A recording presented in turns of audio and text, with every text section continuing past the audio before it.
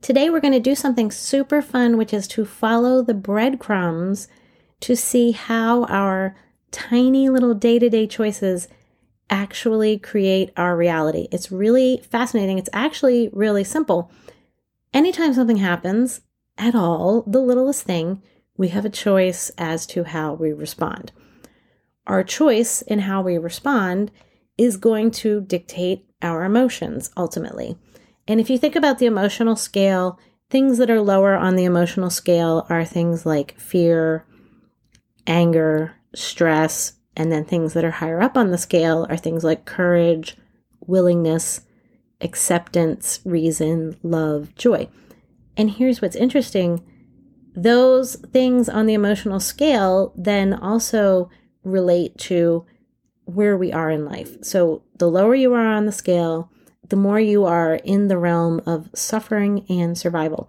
So when you make that choice, if the choice lands you in fear, anger, something lower on the scale, then it's also going to lead you to stay in this realm of suffering and survival. However, if the choice that you make and how you respond speaks to a little bit higher level on the emotional scale, like courage, pride, willingness, acceptance, that moves you up into the realm of reality, which is not dictated, characteristic of transformation and flow. You're actually transforming, evolving. You're in flow. When you're in flow, you feel good. Go even higher up, you're able to choose a response which places you in the love, joy, peace zone. Well, then we're talking about, just ultimate consciousness, really blissfulness and feeling really amazing. I'm not going to get into the brainwaves, but for each of these three parts of this experience, these potential areas that you could position yourself in with your choices, there are also correlating brainwaves to them.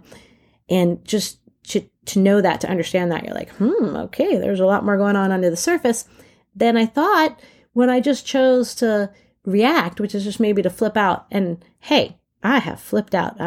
People know, they could tell you stories. So also you don't want to beat yourself up, but I'm just proposing that we all say, hey, wait a minute, I have a choice here about how I can respond to what's going on. And my choice can literally move me up this emotional scale, up with regard to what part of life I keep myself in, whether I'm keeping myself in suffering and survival, or moving myself into transformation and flow, or moving myself all the way up to this blissful ultimate consciousness. So something happens. You stop. You think about the scale. You say, well, what I want to do is this. However, I can now see, because I'm thinking about this, that is going to keep me in the fear and anger state, right? Or the guilt state, and keep me in that suffering and survival state. And I don't want that. So let me just practice, explore, experiment with the idea of responding in a way that is a little higher on the scale. Maybe I can use courage. Maybe I can use acceptance or reason in choosing how I respond to the situation.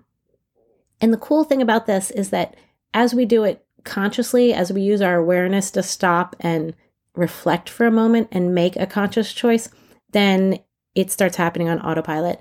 And we're further, motivated by the good feelings, the good outcomes, feeling like we are in a higher place in life that just resonates with us, that feels better. And then, so you do it more naturally, but it all begins by just stopping and making that conscious choice.